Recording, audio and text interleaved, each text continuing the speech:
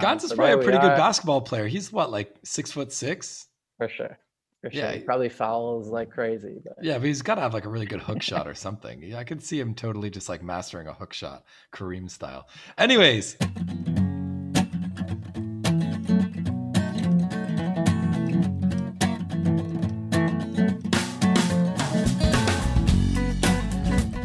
wow, I can't get enough of that intro. It is so fun. Happy holidays, and welcome back to another episode of the Critically Zionist Podcast, a podcast for critical Zionists who see Zionism as critical. In each episode, we deliver an in-depth discussion of an issue facing modern Zionism and Israel while enjoying one of our favorite Israeli beers, even if this week it's not necessarily one of our favorites, but that's all besides the point. If you have been enjoying talking Zionism over beer with us, please invite a friend or two or some family members to join in on the conversation. I am your host, Shuki Hartuv, an Israeli tour guide for Hartuv Tours, and with me as always is Noam Zuckerman, the most well-read young Zionist around.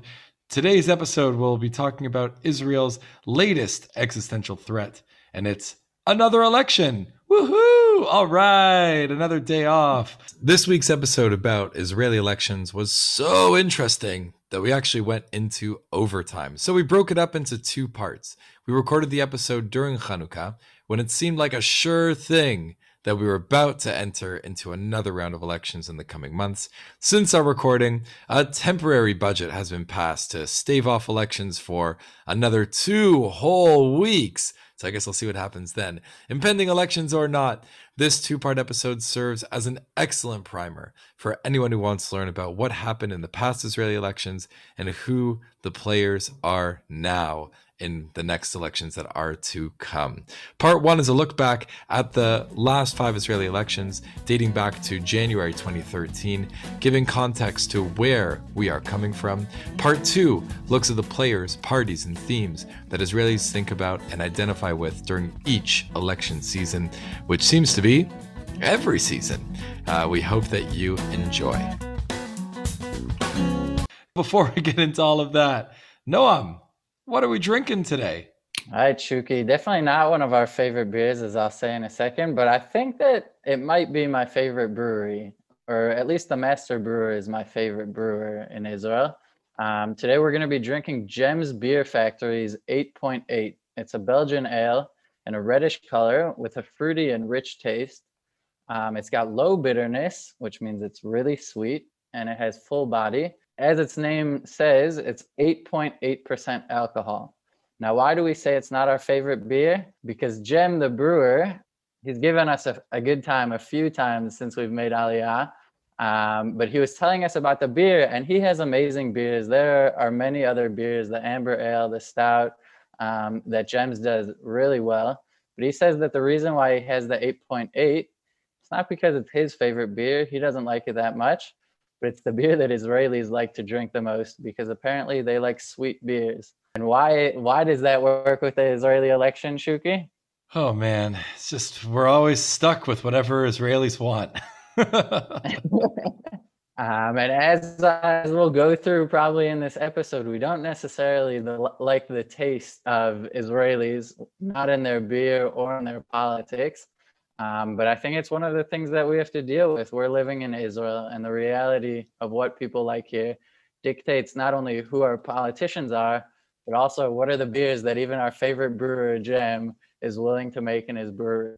What you can say about the beer for sure is that whether you like the beer or not, or don't like the beer, one thing for sure is that it is full of flavor, and there is no shortage of flavor in the Israeli election season, no matter which year we're talking. So with that, I guess we got to open them up, eh, Noam?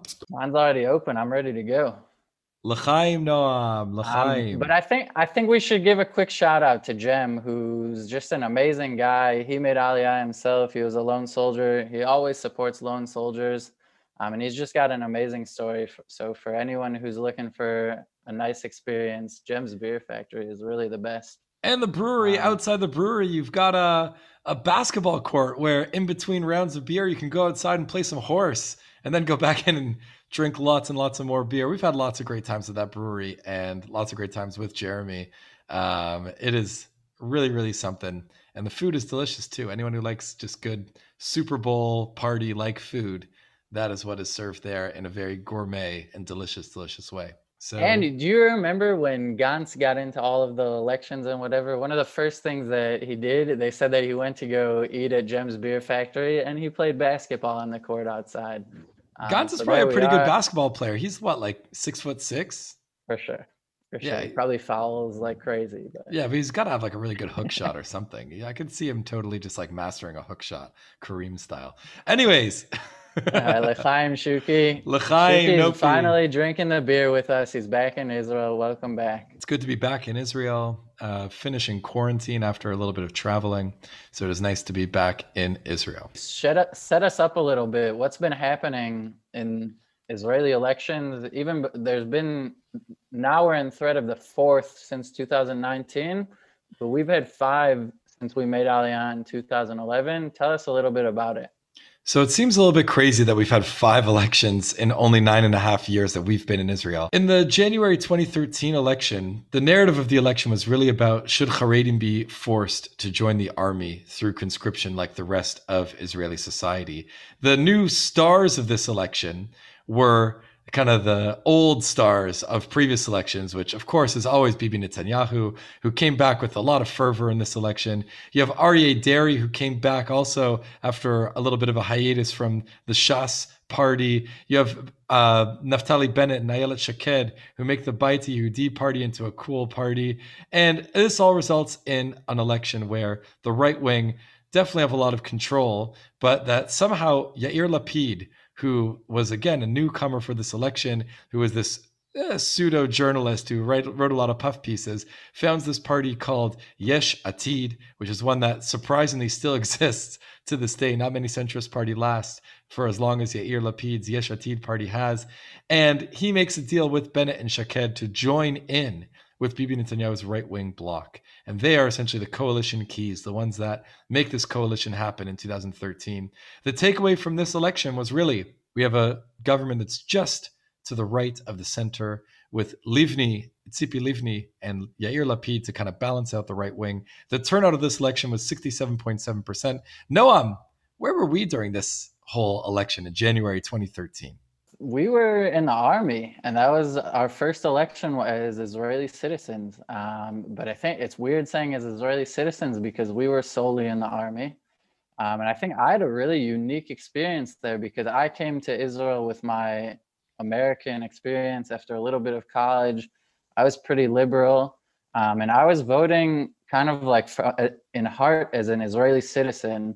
And I remember, and I was kind of like thinking, okay, who's the future for myself as an Israeli, for kind of like how can we move on as a government to think about, you know, Israeli society itself and also our relationships with the Palestinians. And what I noticed was all the people around me, like all the soldiers around me, were voting only based on security, because that was kind of like what the soldiers, at least in my unit in Givati, were doing. So while I was looking at Yair Lapid, you said Yesh Atid, and it's important to translate the name of his party, which is there is a future. There's a future that looks at Israeli citizens. A lot of the other people that were around me in the army were voting for either Bibi Netanyahu because they believed that he was holding on to security and had been able to do that, or even Naftali Bennett, who was leading the Beit HaYehudi party, who represents, as we probably should have said, religious Zionism, whether it be kind of like modern Orthodox until the kibbutz movement. And he was a not the graduate kibbutz of movement, the settler movement, not the kibbutz movement. And the religious kibbutz movement, not the kibbutz movement as a whole. So it has from the right wing to kind of like the religious kibbutzim, which are a little bit different than the rest of the religious Zionist movements. But Naftali Bennett came out of Sayeret Matkal, the Israeli army's, you know, best unit, and he came out of high tech, and he really made this this Mafdal party, the Beit HaYehudi party, something that was cool and that seemed like it was taking care of the security for Israel. And I remember that feeling really strongly of seeing him kind of come out of nowhere. And also the feeling where of like, where were you physically when you voted?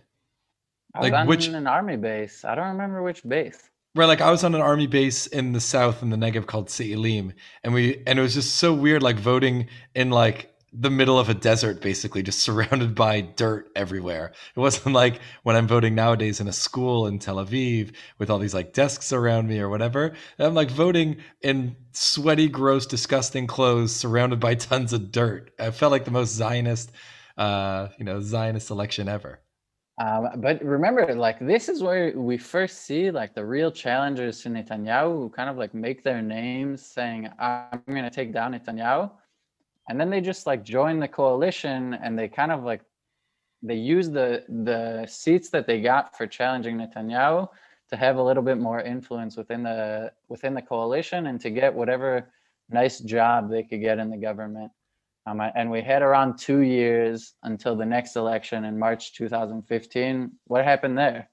Well, as you were saying, this essentially sets the stage for this beginning of, are you against Bibi? Are you for Bibi? And if you're against Bibi, are you against Bibi to the max and you're always going to stay against Bibi? Or are you against Bibi and you're going to join his coalition but try to bring Bibi back a little bit, something towards the people that elected you? And in March 2015, this was already the start of a lot of the murmurs about Netanyahu's various different corruption issues or whatever that were really starting to come out. And there was really a sense of kind of, this should be the end of Bibi Netanyahu for the people on the left specifically. But the narrative of this election didn't have anything to do with Netanyahu still, or it did a little bit, but the main narrative of this election was about the nation state law, which is the law that makes Judaism the preferred religion of Israel. We're not going to get into the whole nation state law. Maybe that's an episode for another podcast. The new stars of this election, though, were the break off from Likud, Kachlon coming in and making his Kulanu party, which anyone who voted for Kachlon during this election was like, yeah, this is the guy that made cell phones really cheap in Israel, and happy to vote for this guy. I don't care if he joins a right-wing bloc or a left-wing bloc. I just want this guy in the government, and he is all good to go. And then another star of this election is Ayman Odeh, who is the leader of this the newly reformed Joint List, which was the unification of the four Arab parties, which we're going to be getting into a little bit later on. At the end of this election, you have a right-wing bloc of 57 seats, you have a left-wing bloc of 53 seats, and you have a center bloc, which is really only Kachlon, which is 10 seats. Kachlon gets to be the kingmaker. You need 60 or 61 seats to make a coalition, to form a government in Israel. Kachlon could have chosen the left, could have chosen the right. The left bloc, it's a little bit more complicated than just choosing the left to 53 because the Arab parties generally don't sit in the coalition. Again, something that we're going to get into later on. So Kachlon, in a way, had no choice but to join in with Netanyahu. And the takeaway from the March 2015 election is that this brings a bit of a slightly move to the right after this election. The government moves a little bit more to the right, but most importantly is that it becomes a very religious coalition. You don't have the Tzipi Livni or Yair Lapid group of people in the coalition anymore, representing the secular left or secular center of society in the coalition. Now it is primarily a religious bloc plus Netanyahu plus Moshe Kachlon. And the turnout for this election was even greater than the one before it. Had 72.3% of the Israeli electorate joining for this election. And most fun was where we were during this election. Noam, what were we doing at this time in March 2015? Well, after the election, we were really disappointed that this was the last stand of kind of like the Labor Party. Before the election, the polls were saying that Labor had a good chance under the Zionist Union with Bougie Herzog and Tzipi Livni, and they projected that the left wing might actually take control. They had I don't remember how many seats they had. They had 24. They had 24 seats to Likud's 30. And this is when Bibi came out with that statement on election day that the Arabs were... Yeah, they were coming in droves. So in this election, we really had a fear by the right wing that the left wing was going to win. But Bibi came out at the last second and he was willing to use the rhetoric that Arabs are running to the polls in droves. and it pulled out a bigger turnout from the right wing. Meanwhile, we may have been disappointed by the result, but Shuki and I were in the middle of hiking the Israel National Trail from the south to the north of Israel.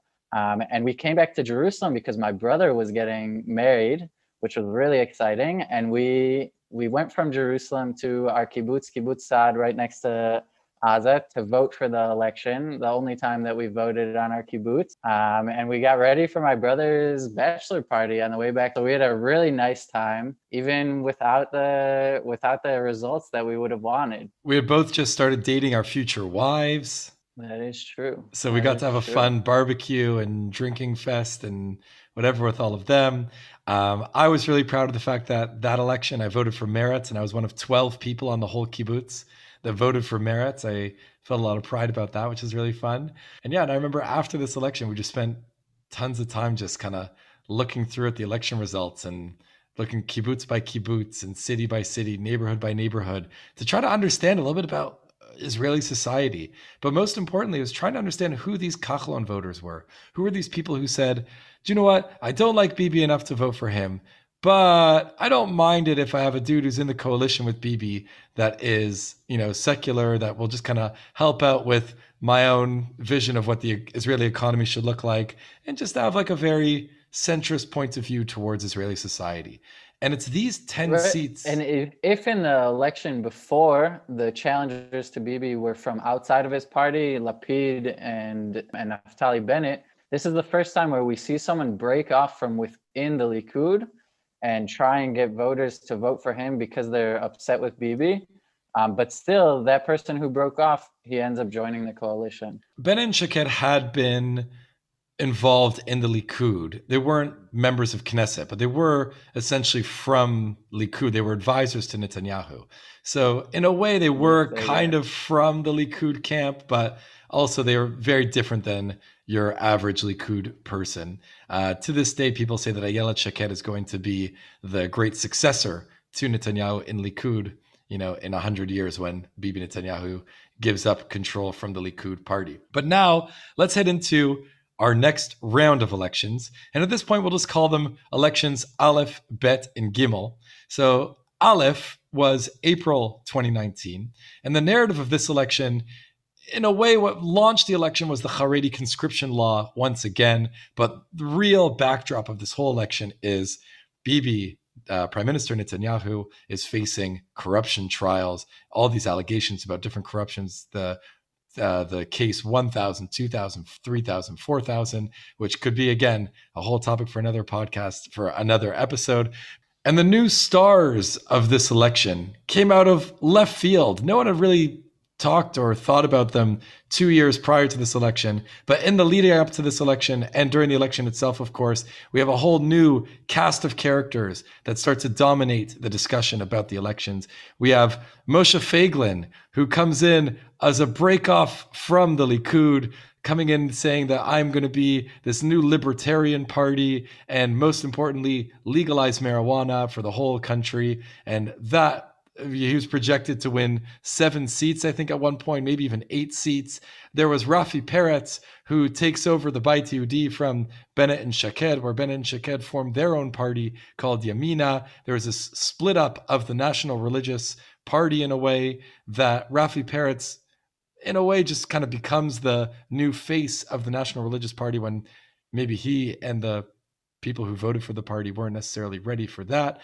But in a surprising turn, he becomes an important figure in the right wing. But the most important group of people who become the stars of the election are Benny and the generals. Benny! You have Benny Gantz coming in with 3 other former generals who make the Kahol Lavan, the blue and white party, which is a party that stands exactly everywhere and exactly nowhere, perfectly in the center, the right, the left, the everywhere, where the main stance is enough of Netanyahu. We are going to replace Netanyahu. And the result of this election was the right-wing bloc wins 56 seats, the left-wing bloc wins 51 seats, and the center bloc of the Yisrael Beitenu party and also Moshe Kahlon, basically this 9-seat bloc that's in the middle, ends up having to decide where the coalition is going to be. But the real key is Yisrael Beitenu and Lieberman. And the main takeaway from this election, is that the Labor Party, if you thought it was dead after the last election, it is really, really dead after this election, going from 24 seats from the election beforehand to, I think, what was it, 20, or sorry, not 20, I think like 6 seats or something like that in the next election. Because Yisrael Beitenu didn't join the coalition, though Yisrael Beitenu had always been a right-wing party, the refusal to join into Netanyahu's government, or maybe a government with the Haredim, made it so that Israel couldn't form a coalition. And it's like this threat that has always existed in parliamentary politics, that a government wouldn't be formed after an election, finally happens. Was this the first time in Israel's history? Correct. This is the first time in Israel's history that there had to be a re-election because a coalition was unable to be formed. The fascinating thing about this is that Lieberman, this was the election we're talking about is April 2019.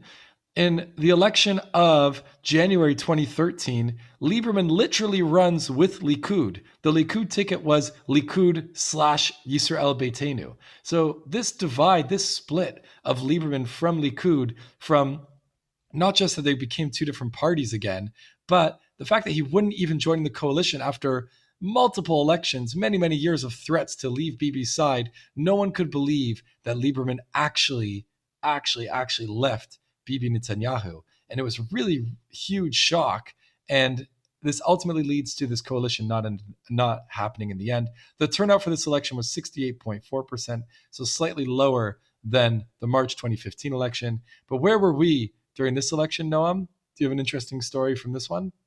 No, I think I'm going to wait until the March election to say where I was. I don't really remember these first two elections, and they went by so quickly.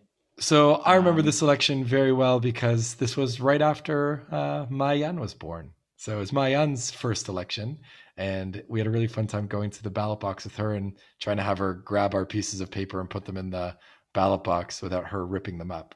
I do remember that the Shabbat before, we gave Maayan, Shuki's daughter, the option of picking between different colors to decide which party Shuki would vote for, and she decided. You decided Meretz. She decided Meretz, and Shuki voted for Meretz. Yeah, we gave her a blue block for Kahol Lavan, a red block for Labor, and a green block for Meretz, and she picked the green block. So I voted for Meretz because of that, because I couldn't decide which way I was going to go. In September 2019, there was another election, as we mentioned before, and the star of this election, this was all about Lieberman. The narrative was Lieberman wants a unity government, that it doesn't matter how many seats Netanyahu wins, how many seats Benny Gantz wins, that Lieberman is only going to enter a government if it's with both Netanyahu and Benny Gantz. So he is both the narrative and the star. The right-wing bloc wins 55 votes. The left-wing bloc wins 57 votes. And the center bloc is Avigdor Lieberman with 8 seats in the center, where he gets to be the kingmaker and decide which coalition he's going to join. And again, the takeaway from this is that the country, in a way, wants unity, that Lieberman gets all these extra votes and all this extra publicity because people want there to be a unified government that doesn't have people on the far left, doesn't have people on the far right. And Lieberman, at the end of this election, has this idea that, I can't join a party that has Arabs in it, so I can't join the left wing. I can't join a party that's ultra-Orthodox in it because I don't believe in anything that they stand for either. I need to join with these two, Kahol Lavan and Likud parties. And where were we during this election? In September 2019. I mean, I was living in Kiryat Yovel. Again, I remember going to vote, and I think that this election, I honestly can't remember who I voted for in this election. But what do I want to say? I think that Lieberman did something that was kind of what all of the Israeli public was thinking, where he said, you literally see that you have like 70 seats of the Knesset in the center, like Likud a little bit to the right, Benny Gantz's party, who knows where they are, right in the center, a little to the left, a little to the right, probably all of the above. And he said that there's just no way that a responsible government can be formed if it doesn't have both of those parties. He said, my job is to say there is no coalition if that's not what happens. And at that level, like, you could see that Benny Gantz and Bibi Netanyahu were not willing or we're not able to find the common ground to form a government together. Um, and I think like here you really see kind of like the dilemma that Israel is in. Like Gantz and Bibi, they're not very far apart in terms of ideology, in terms of politics. It's hard to see the difference between them. But the anti-Bibi, like the pro-Bibi or against Bibi rhetoric becomes so strong that it's literally impossible for them to form a coalition together. Keeping in mind that the pro-Bibi and anti-Bibi rhetoric has nothing to do with ideology. It has everything to do with, do you believe that Bibi Netanyahu is a corrupt politician, or do you believe that he is doing, even if he is corrupt, do you believe that he's doing something for you and doing something for the benefit of the country? And Gantz is in the camp of he is corrupt, therefore cannot be in government. And Netanyahu, of course, in his camp is saying he might be corrupt, but more importantly is that he's helping us out and he is the best for the country. And that brings us to the March 2020 election, which the narrative of this election, more so even than the other two elections, is Bibi wants immunity from prosecution. And he also ties this election very much with, I am only with the Haredim, that the right-wing Orthodox parties have to be in my coalition, whether they have to be my coalition no matter what, even if Lieberman wants to join or whatever it is and demands it. Otherwise, I'm always going to stay by the Haredim. And the right-wing bloc ends up winning 58 votes, left-wing bloc 55 votes, the center bloc 7 votes. The coalition key, once again, is Lieberman. And the takeaway, again, is that being with the Arab parties is worse than having endless elections. What forms after this is a coalition, mostly out of this emergency government, where Gantz and Netanyahu formed together some sort of agreement, which had absolutely nothing to do with actions that they're going to take about COVID, but really just about who gets to be prime minister and when. And it basically was for me, it was one of the most embarrassing agreements to ever happen in Israeli politics, where they formed this coalition in order to save the people, but the coalition itself, all the agreements, all that mattered, all the bullet points were really just about themselves and about who gets to be prime minister, who gets to control which cabinet seats, and so on and so forth. And where were we during this election, Noam? Go ahead. This was like the best day. I think everyone in Israel was so frustrated about elections, and we thought that they were never ever going to end. But we were so happy that for the third time in a year we had a Sunday. Israelis don't really understand what Sundays are. So when there's an election and there's a day off in Israel, there's a day off for elections.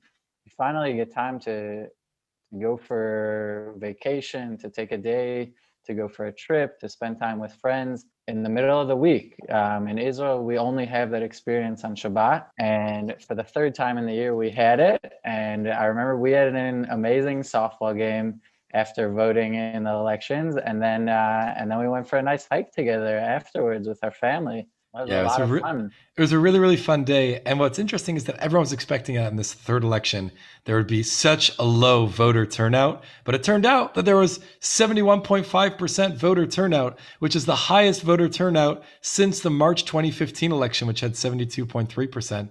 Israelis clearly don't get tired of these elections. They're clearly motivated to keep on voting for whoever they want to vote for.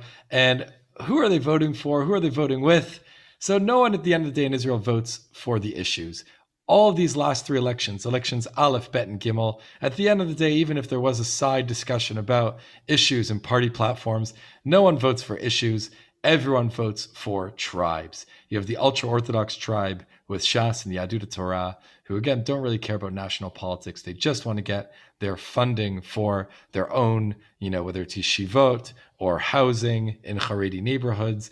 There's the Arab Party tribe that says that they don't really want to join with any coalition, but we want to welcome in all different factions of the Israeli Arabs, which is something that we're going to be talking about a little bit later on.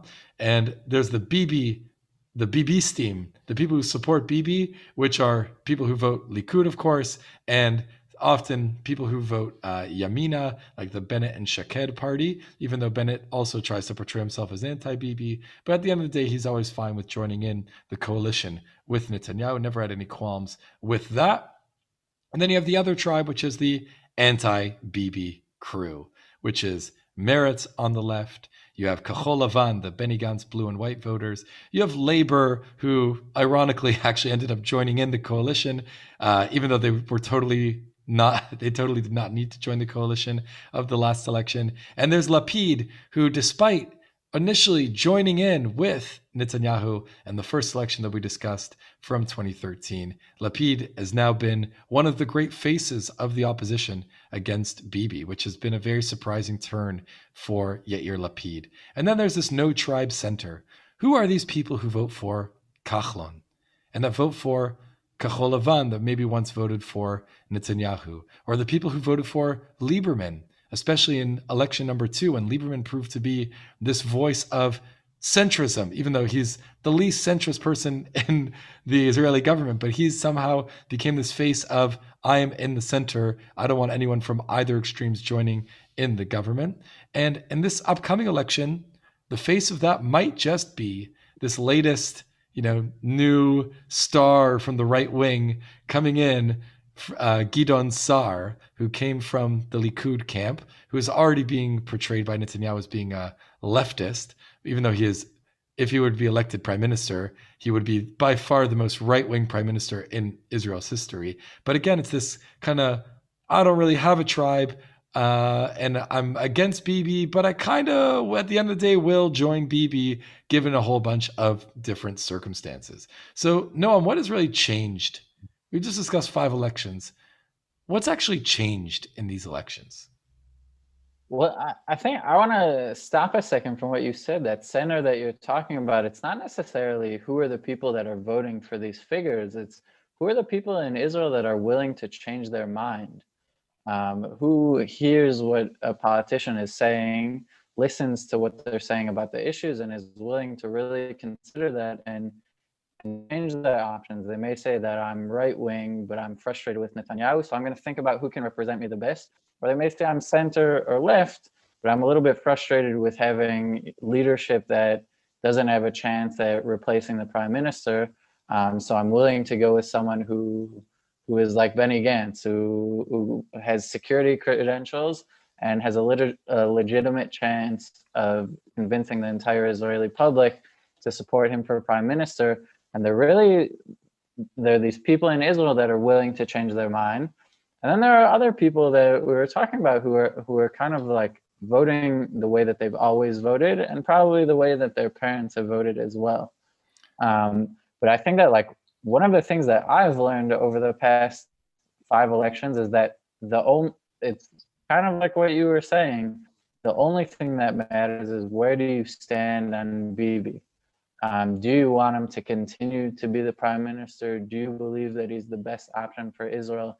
That the place where he's brought Israel over however long his reign is the best way of leading Israel? Or is there an alternative? And are the downsides of Bibi, his corruption, his ego, his willingness to create tension and divisiveness within Israeli society, is that enough of a cancer to make me vote for somebody else? And I think that like that question has just like overtaken everything else. Like we have many issues in Israel, whether it is the wealth gap, whether it is like the education here, whether it's the connection between religion and state, and the way that our country kind of like doesn't allow different expressions of Judaism and other religions to exist. Let alone like the Israel-Arab conflict, like the Israeli and Palestinian conflict. All of these issues are pretty much ignored in favor of, are you willing to allow Bibi Netanyahu to continue to be prime minister, especially under investigations, or not? This is the thing. I don't think that your assessment of this Kachlon bloc, let's just call them, of these people who vote for that center party, I don't know if it's that these are the people who are willing to change their minds. Ultimately, if you look at all of these past elections since March 2015 and onwards, the last 4 elections, if you will, you have a center block where Kachlon gets 10 seats. April, you have 9 seats that go to the Kachlon and Lieberman. You have in September, 8 seats go to Lieberman. In March, 7 seats go to Lieberman. It's this very consistent block, this very consistent percentage of Israeli society that says, it's not that I'm willing to change my mind. It's that I want the government to change their mind. Like, I'm fine with either side, and I'm not going to vote with either side to really put my foot down that this is the one that I believe in. But I want someone in the middle to say, yeah, we have to have a functioning government. Or you could use that perspective, or you could say that it's people who just vote, yay, coalition. It's, I don't really care that much about the government. I don't really care that much about, policies. I just want there to be a government. So it's either a vote that says, why can't we all be friends and can you guys just get along already? Or it's a vote that says, like, yay, coalition. Yeah, let's just get on with our lives and have a government at some point. I think that's a really good point. And I think that's true. It's really like this expression of, okay, we want unity. We don't want to support the corruption of Netanyahu. We're willing to think of an alternative. What I would add there is that they see kind of like Israeli politics from a little bit more of a right-wing perspective. Like they're afraid of the Israeli Arabs. They're afraid of the two-state solution, maybe, but they're kind of like on the right wing. Because I think that at the end of the day, kind of like the ideology that you were talking about of searching for unity is a big portion of everyone who voted for Benny Gantz. But the people who voted for Benny Gantz were a little bit more willing to allow for kind of like the left-wing ideology to come into their politics. Yeah, I mean, it's interesting. Like, once Benny Gantz, in a way, takes a stance, even though his only stance he's ever taken is I'm against Bibi, that's already too polarizing for this center Kachlon block, which is, no, we're not that against Bibi. And it's amazing that there are people who argue that Kachol Levan is coming down too hard on anything, on any sort of stance, that they'd be willing to vote for a different party because they want someone who is less, I don't know, dogmatic about something. So I'm very confused by this block, but this is still the block that really at the end of the day is the kingmaker of the Israeli government. Kind of like how in America there are those swing states that can either go Democrat or Republican. That ultimately it's like you just have Pennsylvania and Wisconsin that decide every single election in America. So in Israel, it's not states. You don't have these electoral colleges, but you have this block of voters that at the end of the day, if they have enough power and their leaders have enough cojones to make a decision, and it's basically always cojones because there's very few women who are involved in these in Israeli parties in general, but that's besides the point. Shuki, we went over how we voted and we went over what went on in the Israeli election, but quickly tell me, you voted in each election and you voted for Meretz in each of the elections. Is there something that, like, tell me a little bit more about how you felt about voting? Are you happy with your vote? Are there things that you kind of feel bad about your vote? It's interesting because I think if you were to rank, especially the last three elections, Aleph, Bet, and Gimel, of which election I enjoyed the most, which one I was most proud of my vote, and which one, I couldn't have given a crap in a way about my vote, I would rank it as Bet, Aleph, and then Gimel. That in Bet, there was a party, which was the Machane Demokrati, that they had real stances on issues. And they took a lot of the ideology from Meretz. They brought in a lot of ideas from the Green Party. They brought in a lot of ideas from old school labor. And I really, really liked their party. And ultimately, why I voted for them was because I was really passionate about their politics. But in all of the other elections, and this is even dating back to when we were in the army, I voted for Meretz because I believe that this is a party that has something to say. Whether I agree with all of the things that they do on the left or all the things that they say, I don't necessarily know. But I do agree that their voice needs to be heard in the Knesset. And they actually are a party with ideas and ideology. So there was a really interesting podcast from Haaretz that had an interview with Ofer Shelach, who's from the Yesh Atid party. And he was saying what's fascinating about Meretz is that they don't have, they don't have all the votes, but at the end of the day, they do have some sort of ideology. They actually do have something to think about and something that people can vote for. And Kachol Levan, the blue and white party, as much as, you could say, yeah, we're trying to get rid of Bibi, at the end of the day, they don't really have anything to stand for, which is fine for the election, but for a coalition and for governance, it's not really so helpful. You're essentially voting just to oust Netanyahu, but you're not voting for a particular ideology.